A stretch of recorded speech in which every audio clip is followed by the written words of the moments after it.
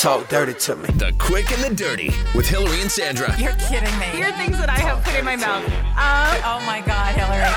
It's what everyone is talking about. Get jazzy on. I'm Hillary from London. I'm Sandra from Ottawa, and this is the Quick and the Dirty podcast. It's basically what you talk about with your friends, except we record it and post it online so you all can laugh at us. That's right. It's all there for you to see in ink every single week. So be it. And we do have some pretty amazing guests. This week, we're going to talk about donating organs. Yeah, that's right. And not the bad ones, the good ones. Kidney transplant specifically. And we're talking about this because of the whole Selena Gomez kidney transplant story. Today we are going to talk to two friends who have shared a beautiful gift between them. So I'm really excited to talk to them later on. Absolutely. But we got to get to the quick first. Sandra, this is going to be my very first holiday get-together with my boyfriend's family, and it's a little bit complicated. A little bit complicated. You were just recently introduced to the children. Right. That was in the summer. Yeah. Okay. So who's next? So I have met his parents before, briefly on his moving day, but it was literally like, oh, hey, hi, I'm sweaty and don't talk to me. And then they left. So I don't think I made a particularly great impression. The first time I met them, I basically ignored them and just did work. Really? Yeah, I got nervous and I was sweaty and disgusting. I didn't want to get too close because I might have smelled. So when you say you're going to get together with the family for Thanksgiving, it's just mom and dad, your boyfriend, and the kids? Well, no, it's his mom and dad, and his dad's new wife. Well, not new wife. Hey. His stepmother. Oh. It's his stepsister, stepbrother, their kids, his brother, their kids, my boyfriend, and his kids. It's like a giant affair. And the only people you know are the parents. I've met them. I've met little pieces of his family, but just briefly. But the biggest issue is we've never spent any significant time together. So I haven't been able to make much of an impression. And it's Thanksgiving, and there's no booze. What do you mean there's no booze? They are a dry family. God, no. What? So even if I embarrass myself, I don't have the luxury of blaming it on alcohol. Okay, when you say they're a dry, I have to ask, is this a religious thing or they're just a dry family? A little bit of both. Like, I think that they both, my boyfriend's stepmom and father, have decided to remove alcohol, and I'm sure some of it has to do with their religion. They're Baptist, so they're pretty religious. And well, that's a red flag. If I've ever heard one. Not the religion part, the actual part about them not having alcohol. So so out of respect, nobody else is bringing booze or having booze, basically. Right. Absolutely. And then to make things worse, so my boyfriend's mother will also be there. I don't know how they managed to do this. So my boyfriend's mother, who used to be, of course, married to his father, which makes sense. That's how families work. They split up because his father is now with his wife. What? So, and everybody gets together for Thanksgiving like it's no big deal. Okay, so wait a second. Can I just go back for a second? The father was married to the mother, obviously. He had an affair with the stepmother? I don't know if they had an affair. Okay, because that's what I thought you meant. No. Their relationship ended, and, this new one exists. Right. And I just don't know how to navigate those politics. Like, my parents have been trying to get divorced for 40 years. And yet they're still together. So, of course, you got to bring a hostess gift. I can't bring booze. So what do I bring? I'm going to bring flowers. Now, do I have to bring flowers to his actual mother as well? Like, is she going to get mad that I brought a gift? No, nothing for her? You're going to have to bring two gifts. That's the only way to do it. Honestly, Hillary, you're trying to it's not just Thanksgiving for the person who's hosting the dinner, which is always nice, but if you just want to make your life easy, give it to the mom too. Yeah, but then the person who's hosting is going to be like, bitch, please, I'm the one doing the work. Why are you making a big deal out of his mom? I know. See, for me, if I was, you're the newest person in the family, not the stepmom. Right. Okay, because I was going to say if I was a stepmom, No, they've I'd be been the one together working for hard. like 30 years. It's been a long time. Okay, because I thought for a second there she was new to the family. She would be the one who was trying to impress, and you could like fly under the radar. No, which I'm is not what you that want lucky. to do. She's Okay, like well established, and everybody seems to be okay, but I don't know if I'm okay. I can. Oh, you're definitely not okay. 100% you're not okay. Here's what you need to do. I need you to go to the LCBO. Okay. You know when you go to the cash right at checkout, they have those little minis. Yeah. Okay, get 20 of those and then put them in your purse. And then every time you go to the bathroom, you bring your little clinky, clinky, clinky purse with you and you take a shot. Can you do that for me, Hillary?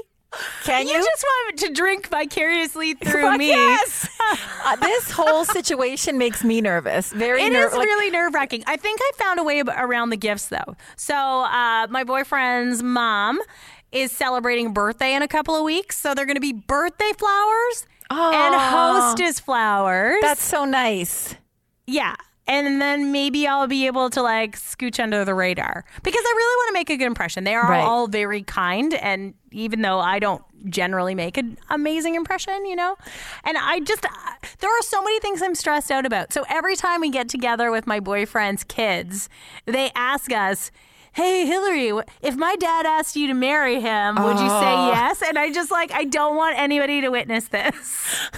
Because my immediate response usually wants to be, well, he has to get a divorce first. Oh, boy.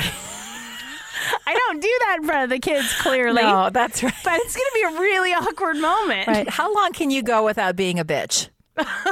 Seriously, how long can you go? Because you're going to be in a room with all these strangers. You know, when the pressure's on, you get bitchy. Not you, but people, right? It's a long time to be on your best behavior. How long are in and out? How long are you going to be there for? I think they hang around for a while. Like, we're talking 6 hours. Jesus All I know is Christ, that Hillary. I think you're right. I'm going to have to pack snacks. Yes. In case dinner gets served late, you don't want the blood sugar dipping. That's right. Snacks and alcohol. Maybe Oh my some God. sort of muscle relaxant. Do not calm take the a muscle nerves. relaxant. Do not take a muscle relaxant. And that I'm going to save that story for another podcast. The time I took a muscle relaxant and shit my pants. That is Good for call. a totally other Good call. podcast. But then I can just blame it on her cooking, and then she'll feel bad. Just turn the tables completely. She's like, "Oh my gosh!" And then I'm the innocent party. Yes, you're going to be fine, Hillary. I've always said, "What's not to love?" Just don't there's be a lot. yourself. Just don't be yourself. But and you're you gonna be just love that I'm fine. such a disaster that I make you look good. I know. Oh God, this story drives me to want to drink. Honestly, But you can't. So what is that your No. quick this week? Is that you're still Yeah. not drinking? yeah, I have nothing left to talk about except for the fact that I haven't had alcohol for almost 3 weeks now. It's part of my 7-week booze hiatus. I thought it wasn't going to be a big deal. And we've talked about my relationship with alcohol in the past, how I have a very good one with alcohol. And I didn't honestly think it was a big deal. But come Saturday night, 6 o'clock, after a long day of shopping, cleaning, all the things that I do in my life, I like to sit down with a glass of wine. And I feel like I'm really suffering. And I've been bitchy. And I'm also on a diet. So Well, I that's probably why you're bitchy. Nah, I think it's a combination of all of things. And the worst part is I was at a party on Saturday night. It was this engagement party. And you know, when you walk in, there's like a table full of booze. Right. The first thing I did was I got a drink of Perrier. And everybody who was there knows me. And they were all watching me to catch me because nobody believes that I could actually do this. Really? So why that- are people so mean? I don't know if you do decide you don't want to continue, like, I guess that's the problem. You say it out loud and people Yep. are mean. Now I have to do it, or I'm like, I'll get the you couldn't do it. So now I'm like, God damn it, now I have to do it. And I you're can't go to the just LCBO. stubborn enough to, I like- know. Too many people know me at the LCBO, so I wouldn't dare even show my face there. And too many listeners of my radio show see me, and if they see me, God forbid, they see me with wine. I mean, it'll be humiliation. So now I have like the liquor police all around me. And by the way, when I was at that party, they put a glass of champagne in my hand for the toast. I saw specifically one guy at the party look at me and then his eyebrows furrowed like, that bitch is going to take a drink of it. I know it. Do you think it's in your head a little bit? Like No, it's not Hillary. really happening? Because I feel like you're just paranoid enough. Like you're like, son of a bitch. Everywhere I go, the people from the LCBO are following me. They're everywhere, Hillary. I know You know it. what you should do? Drink rubbing alcohol? What? No. You should put together a celebration of November being over. I call it November because you can't drink in November. It is November, yes. Once November's over, throw a big party and everybody has to buy you drinks because you didn't drink for so long. I like that. Actually, It's like a reward for your good work. That's a good work. And then that's where the real problems begin, right? Well, we are going to Nashville like the first week of December. I've timed it so I can drink copious amounts of alcohol in Nashville. I just want everybody to pray for me, but I'm sober, which means I'm not going to be much fun for the next 5 weeks. Just saying. It's not easy when everybody around you is also drinking. Like I had hoped to give up booze entirely in solidarity. And then I had to go to a work event and I was like, no. Screw you. I allow myself 1 glass of wine on the weekend. That's good. That's very selfless of you, Hillary. Well, 1 glass of wine turned into 4 last Well, weekend, but of we don't course have it to is. talk about that. You know what? That actually takes me really nicely into the dirty, because this week's dirty really is about the most selfless thing that you could ever imagine doing. And for you, it's not drinking in solidarity, which you couldn't even do, by the way. Sorry, bitch. That's right. So a couple of weeks ago, Selena Gomez made that shocking announcement that she had a kidney transplant. It was such a surprise. And she told us that it was her friend that donated the kidney. Today, we're going to talk to 2 women who share a special bond. One of them is a kidney donor. The other lady is her recipient. And their story is pretty incredible. These 2 women, I did a count, have 2 kidneys between them. I thought it was 3, but they've each got a kidney. Please welcome to the Quick and the Dirty podcast, Bonnie and Sue. Hello. Welcome. Thank you. Bonnie, Sue, so great to have you here. First of all, Bonnie, wow. Good on you. Thanks. Wow. I don't know that I could. I don't know. I think everyone has the ability, but Hillary and I are both bad people. Please just understand that from the get-go. But Hillary, you can't see Bonnie's face because they're both here in the Ottawa studio with me. Bonnie, you look like no biggie. This is not a big deal to give somebody a kidney. But when I heard that story, when Hillary heard that story, it was mind-boggling. So it was just a no-brainer for you? yeah, when I heard Sue needed a kidney, and I knew that I could do it. I just felt like I could do it. Yeah, it was a no-brainer. All right, so let's get into the backstory. Yes. Sue, why did you need a kidney? Well, first of all, just let me say that Bonnie and I were neighbors on the same street, and we went to high school together. But we really didn't talk to each other, not because we were rude, but it was just that her kids were into sailing and my kids were into soccer. So we would pass at the mailbox and we'd say hello and yada, yada, yada. So anyway, that was just a point to say that we really weren't close at the time. Right. So your relationship is that you're just neighbors. You happen to live on the same street. You kind of know each other, but you're not really tight friends. Right. Got it. Yeah. Right. Yeah. Okay. All right. So anyway, sorry, what was the question? Why did you need a kidney? Okay. First of all, my mom had issues when she was younger. She was born with one kidney, and the other one became infected. So she ended up on dialysis. Okay. I watched my mom go through dialysis for many, many years. This was like 35 years ago, 40 years ago. She was so ill. It was terrible to see her. Her quality of life was terrible. She spent 3 days at the hospital on hemodialysis. When she came home on the bus, because she didn't drive, she was just a vegetable. Like it was really sad to see her. 3 days a week she would be on dialysis, and then she'd have to take the bus home after that? Yeah. Oh, my God. So, and half the time she'd fall asleep and miss her stop because she's so tired after it. Anyway, I was having issues. I was waking up during the night, going to the bathroom, and I could tell I wasn't the actual right quantity that I was letting out, and the color was wrong and all that. So I went to my doctor, and I said, there's something going on with me. And I was tired all the time, and they did a urine test and a blood test, and they went, okay, your creatinine is like 900. And it's only supposed to be like 100, 150. And I went, what? So they said, we're going to send you to the Riverside, to the 5th floor, the renal unit, and you're going to see this doctor, and he's going to find out what's going on. So with the way the health situation is, it takes forever to get in. Yeah. So when I finally got there, it was about 3 months after I was with my GP. They did it again, and it was like up to 13. Wow. And I went, what is going on? So they said, I think you're heading down the road to kidney failure. Well, all I could think about was what my mom went through a number of years ago. And I thought, no way, not me. I can't do it.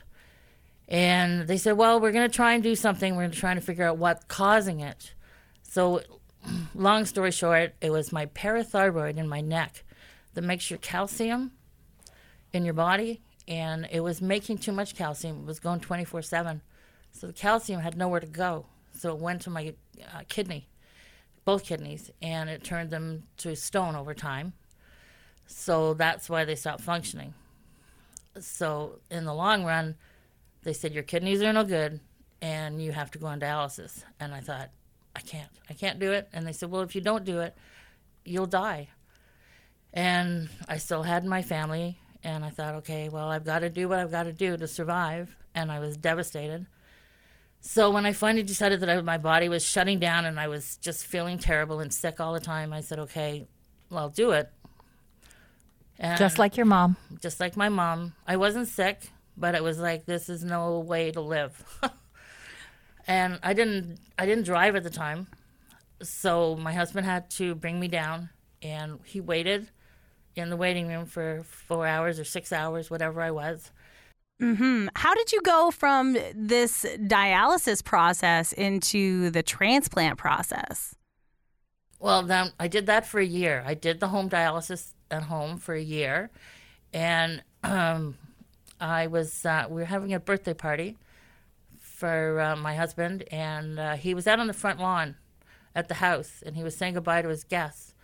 And Bonnie was going by, and she said, "Hi, how you doing? Happy birthday!" And she said, "What's new?" And she said, "Well, Sue's on dialysis." And Bonnie came in and said, "What do you mean she's on dialysis?"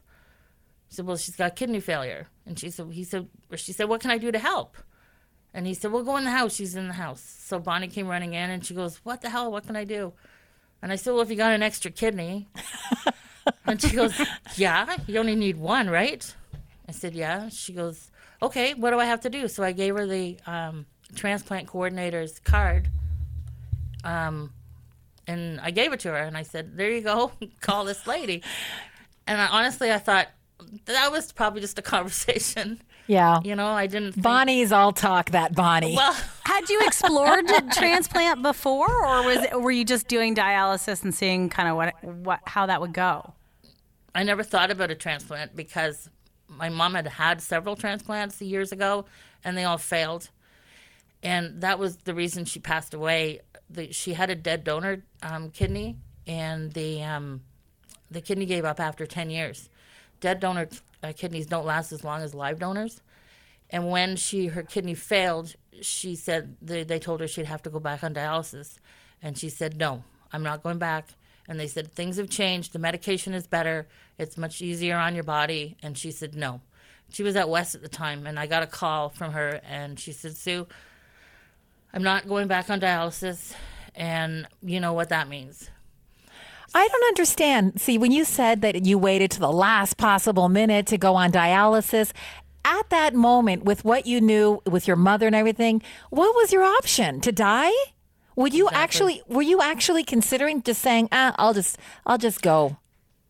Really? No, I wasn't. No, I was devastated. Yeah. I was scared to death.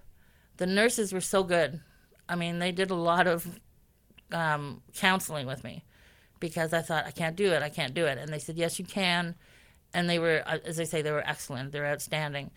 And that's what got me through it. And I had a very good support system for my husband and children. and the 3 girls. And it was like, okay, I have to do this, and you do what you have to do. So I thought my impression about the whole donor system, and I know we can all sign our organ donation cards at the back of our is it their license now or the health cards?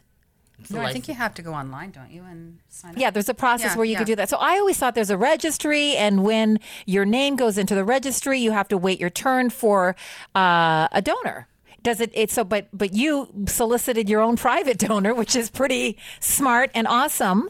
Yeah. And Bonnie, you just were you serious? Were you just talking shit that day when you walked in and you were like, yeah, I'll give you a kidney, whatever. Like, what was your thought process? How is this a no-brainer? Because I'm attached to my kidneys and most of my organs as well. Well, that's, Sandra, that has something to do with the fact that you abuse yours most of the time. That's very true. I'm not going to, you certainly can't have my liver, nor does anyone want it. Well, I remember that when I was talking to Sue, and she had said that they had recommended she ask all her friends and family for to donate. Because a living donor would be the best option for her. And I remember in our conversation, Sue said, how do you say that to people? How do you say to people, do you have an extra kidney to donate? Do you get them drunk first and then go in with the question? Like, how do you do it? I know. And Sue had said that she had actually asked or talked to a few people, and a few people had said that they, would consider it and then didn't end up going through. And when I asked Sue, well, what's the criteria? And she said, well, you have to be in shape, you have to be on no medication, and you have to have excellent blood pressure. Because apparently when you donate a kidney, your blood pressure goes up right away. So I thought to myself, you know what? I'm in good shape at that time. I mean, it was 9 years ago. So at that time I was running. I was in good shape. I was on no medication, had great blood pressure. And I thought, you know what? I can do this. Like, this is... you only need one kidney. This is something I could do. So when Sue gave me the phone number, I called, and what they do is they send you out a kit, of information to read. So I read through all the information, still not making my decision 100% because I didn't know what it entailed. And when I read through the information, I thought, you know what, this sounds easy. I mean, yes, it's an operation, but I knew I rarely get sick. I recover from things very quickly, so I knew it would be easy. Now, I'm married. I had 2 children, so I still had to have the conversation with my husband and my kids because, I couldn't make that decision without, oh, by the way. Well, yeah, because you're going to be out of commission for a while, right? Yeah, apparently. I mean, I could be out of commission for up to 3 months. So I had the conversation with my husband. He read the literature. So I said, just read the literature before before we talk about it. So we read the literature, and he came back to me afterwards and he said, yeah, you know what? Like, this sounds like a no-brainer. Okay. Both my kids are away at university, and I sent them the literature, and they read it and came back and said, they agreed that it sounded like a good idea. And the one thing I said to my kids was, for me, I mean, Sue was married. She had 3 children. None of her kids were married. They were all still at home.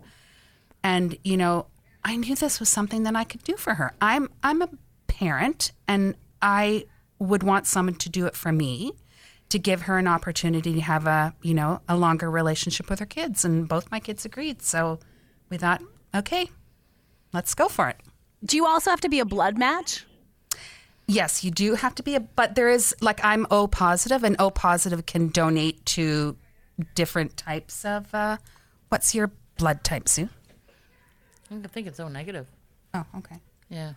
Close enough. Yeah, Exactly. It worked. Who the hell cared? It worked. That's right. But they can do it with technology. They know now how to get the match. I mean, if you're way off, then they're going to say, no, sorry. But they were managed to work. Thank God they were able to get Bonnie to How match come with no me. one in your family, Sue, donated a kidney?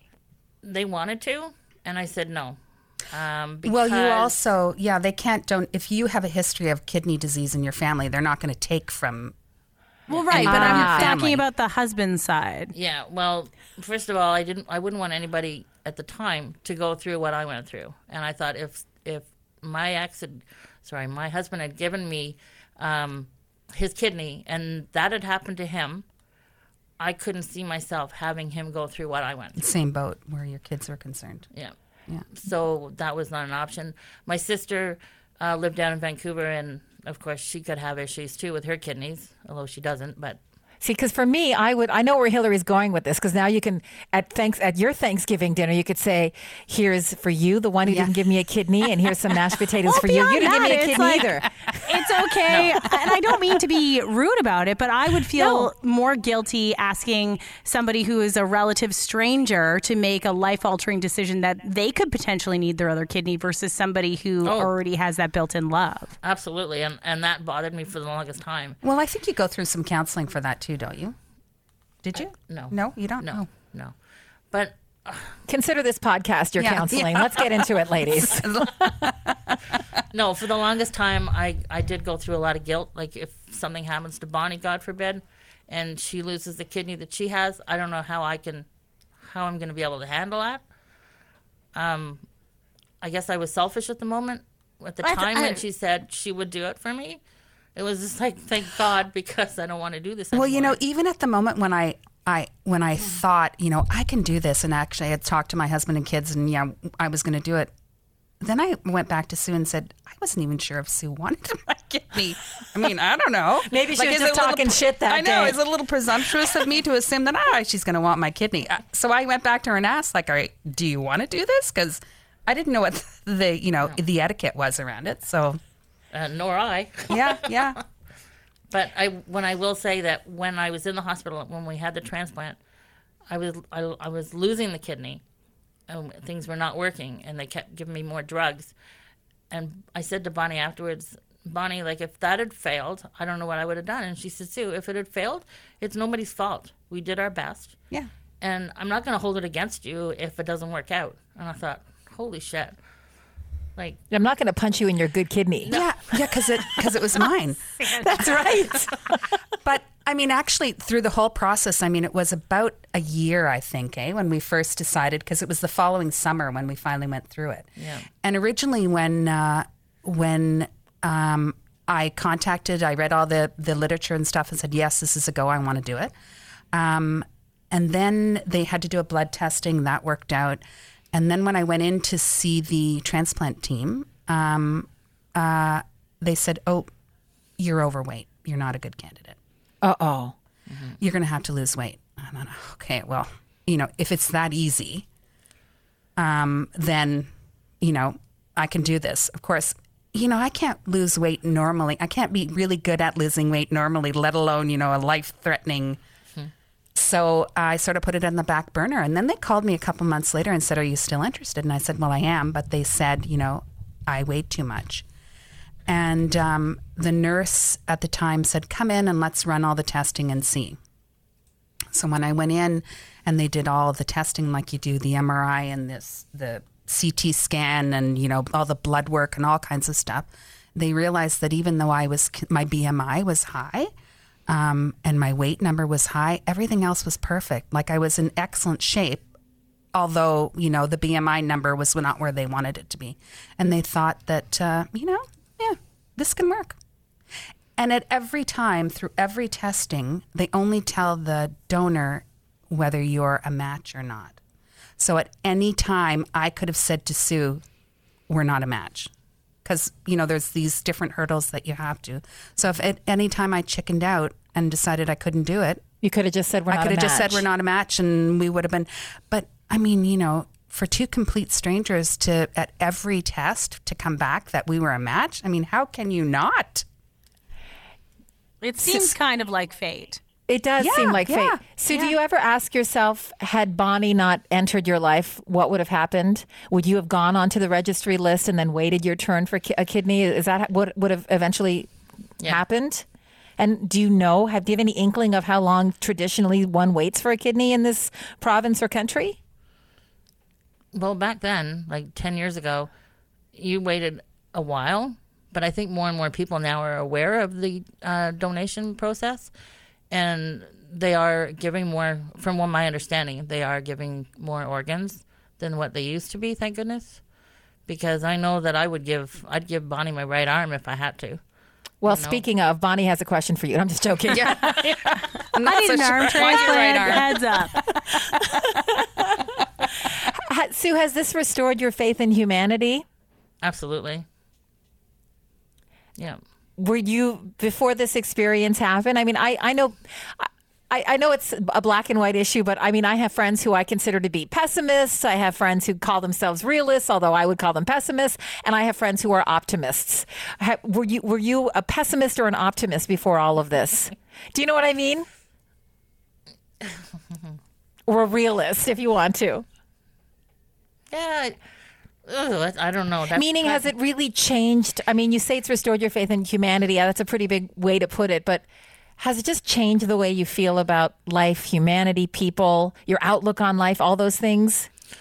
Because you've really seen the good in people. Or do you still think people are assholes? They are out there, believe me. There's lots of assholes out and there. your life still goes on. So there are assholes in your life, and there are good people in your life. And You find out in a situation like this who your friends really are. That's interesting. Because, I mean, Bonnie and I, we see each other now and again, but when we're together, it's like we were never apart. Yeah. And we pick up where we left off. And she doesn't keep going, I gave you a kidney. What are you going to give me? See, because I would be a total bitch about it, and I would hold it over your head. Well, that's also a part of the testing. Like, you see a psychiatrist, you see a psychologist, you see, they want to make sure that I'm not doing this for money, that I'm not doing it for the greater good of mankind, that I'm not being paid. Like you do. They want to know your motivation behind it. Yeah. And, it was interesting when I went to see the psychiatrist. I'd never seen a psychiatrist before. And so I was interested to see, whether I was sane or not. And so we talked about the whole issues, like, you could die. And I said, I had thought about that. That was another thing that you have to think about a lot of those things. And here I was married with 2 children. Yes, I could die. But I thought, at the time, it sounds so melodramatic, but I thought, because I was being forced to think about it, that I had led a really good life. I had a good job. I have friends that, around me that I love. I have a good family. Like, if it was to end today, I've lived a good life. Do I want it to end today? No. But if it was to end today, I had no regrets. And I think he thought that was a pretty good answer, that, I thought about both sides, but still, I mean, I had a really positive attitude around the whole thing, and I think that really worked for me. I'm with Hillary, though. I would be a bitch about this completely. My whole thing I would is be visiting. I would want to go and visit my kidney and say, Sue, if you are mistreating my kidney in any way, I'll be pissed. Well, then, I'm taking it back. Neither of you would have been accepted. My whole thing is I would have had a difficult time. They would have ruled you out. Right. I would have had a difficult time, and in no way is this a reflection of you, Sue, or Bonnie, but how do you make that decision about who?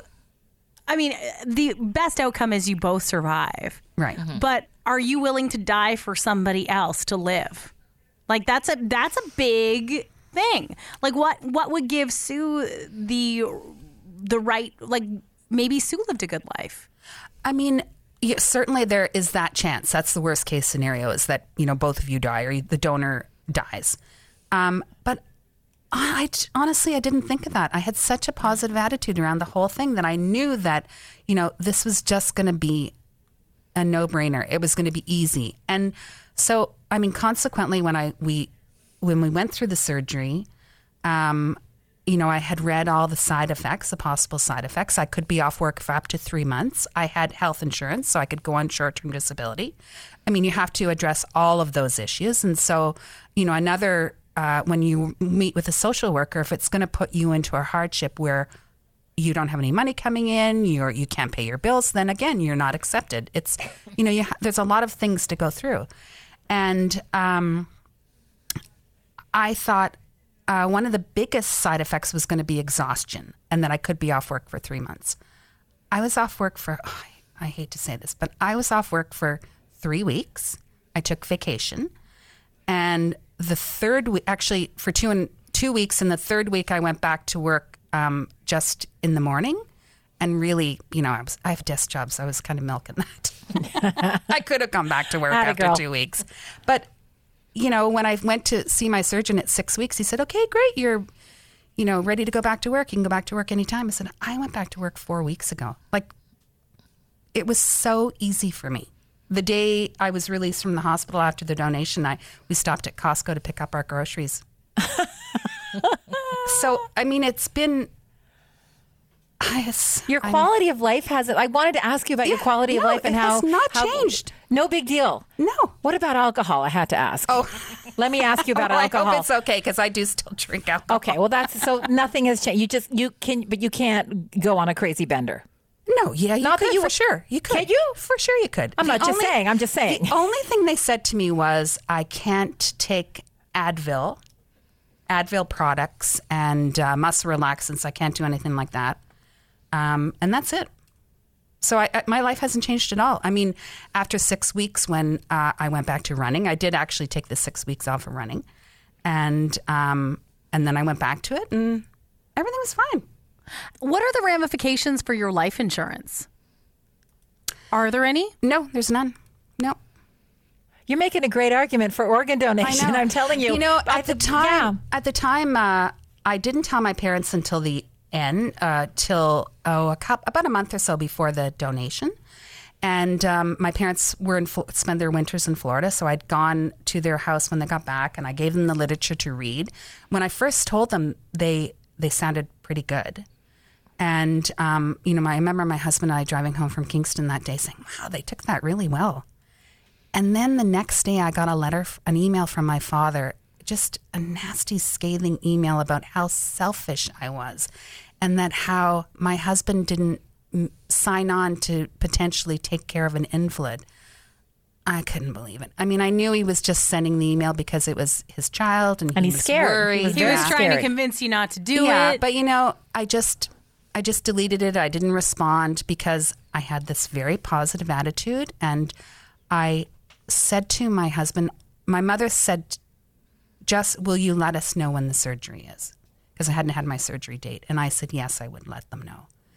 And then when I got the surgery date, I thought, I'm not telling them because I have this really positive attitude and I didn't need the negativity around me. And so I said to my husband, you tell them after it's over. Like, don't tell them before because they'll rush down here and there'll be a ridiculous scene. Tell them after it's over. Oh, it's like your parents and my parents are the same people. That's amazing. I had to do that when I got my, seriously less complicated surgery. I had a gastric bypass. Right. I didn't tell my parents until 2 weeks before that it was happening. And how did they react? I told them in an email and I said, if you can't be positive about this, I don't want to hear from you. Good for you. Did you hear from them? Yeah, and they were fine. Awesome. I said, I did all my research. I know what I'm getting into. Don't look at the internet. If you start questioning things, I will not talk to you. Right. Yeah. Good for you. What did Dad say after the fact? So what ended up happening was I thought I couldn't land that on my husband's lap, so I gave it to my sister to deal them the news, which she did after the surgery was over. And they came down. The surgery was in the morning, and they were in the hospital room like that afternoon.